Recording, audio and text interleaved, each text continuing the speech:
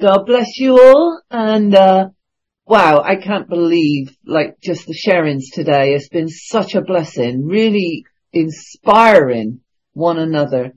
You know, we all have desires.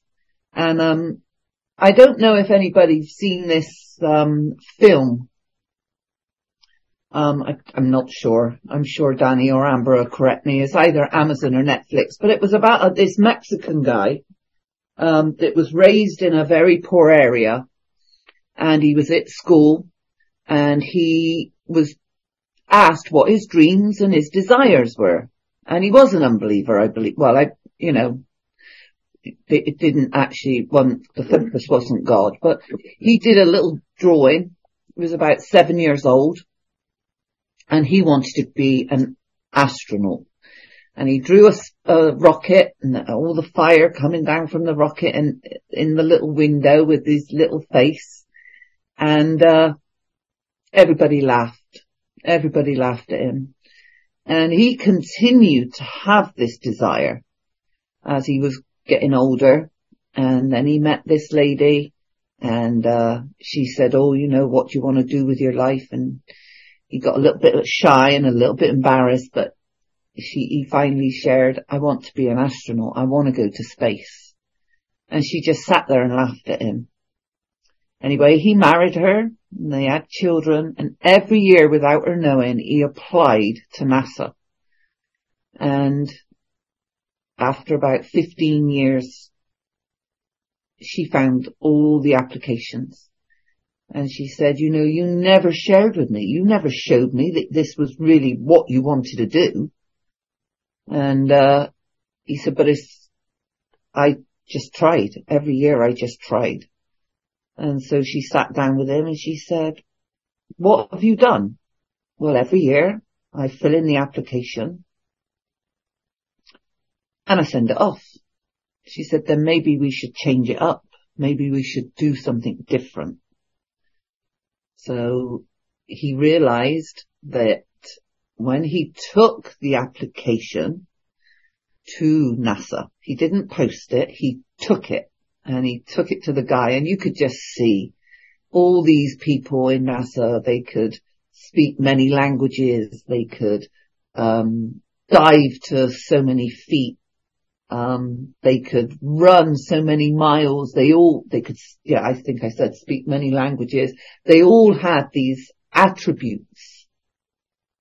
So he came home and he started taking flying lessons and he started doing diving lessons, and, he was changing things up. He didn't just put in the application and sit and wait. This time he changed everything up, and he handed the application, and then he went in search, changing things so that he had something to show them.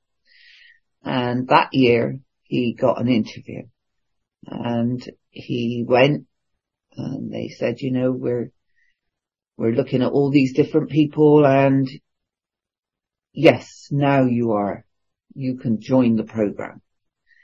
And it just really, it was based on a true story, and it really, really inspired me and showed me that, sometimes we have a groove that we get in, and we're moving. Yes, we're moving with God, but we're in that groove, and we're afraid to step out or to do anything a little different, just in case, I'm not sure about this. I'll just stay in this groove.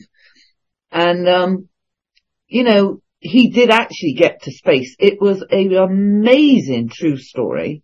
It was a beautiful film to watch. It really fires you up to see that even if a 5-cent person can have dreams and desires, and they can come to pass, even when all the odds are against him, how much more will our dreams and desires come to pass? Because we have a mighty God on our side. But see, if we're in those grooves and we're just moving day by day, we're not changing things up, we're just, okay, God, I'm praying, and nothing happens. It's like people that say, well, I want a labourer. Okay. I want to have a fellowship. Well, okay, we can all say that, but we have to begin. So, like Danny and Amber, we want a labourer. Okay, we'll start a fellowship. You choose the day, you choose the time. And their first fellowship, it was just them on their own. But they changed that groove of just praying and believing. Lawrence inspired them through the words that God gave him to encourage them. Don't stay in that groove of just praying.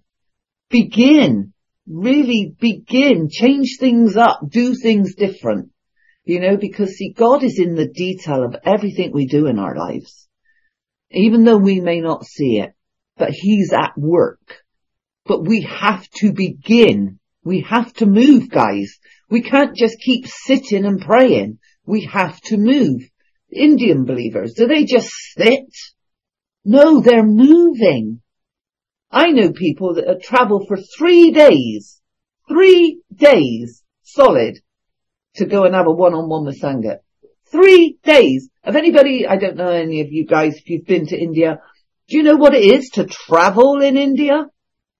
I mean, that's not an easy feat to start with, but they'll get on those trains or they'll walk. They will use their feet and walk. And Sangat doesn't make it easy, but they just know, they just change things up. Okay, I don't have the money, I'll walk. And then they get there. And then they may not have money to come back, so they'll walk back. 2 days on the road. It's just because their desire, their dreams, is what God has placed in their hearts, and they really move with that. I think sometimes us in the West, we've had things too easy. We know now the shops are open 24 hours a day. We know that we don't have to rush to go anywhere. We're in those grooves. Oh, we get up, we may pray, we go to work. We spend a whole day at work, we come home, we eat. We may sit and watch a movie, or we may read our Bible, and then before we know it, it's bedtime, and then we repeat. And we repeat, and we repeat. God says that he has given us life and more abundant. Just ask yourselves, are you living that life which is more than abundant? Are you free to move whenever you want to move? Or are you in that groove?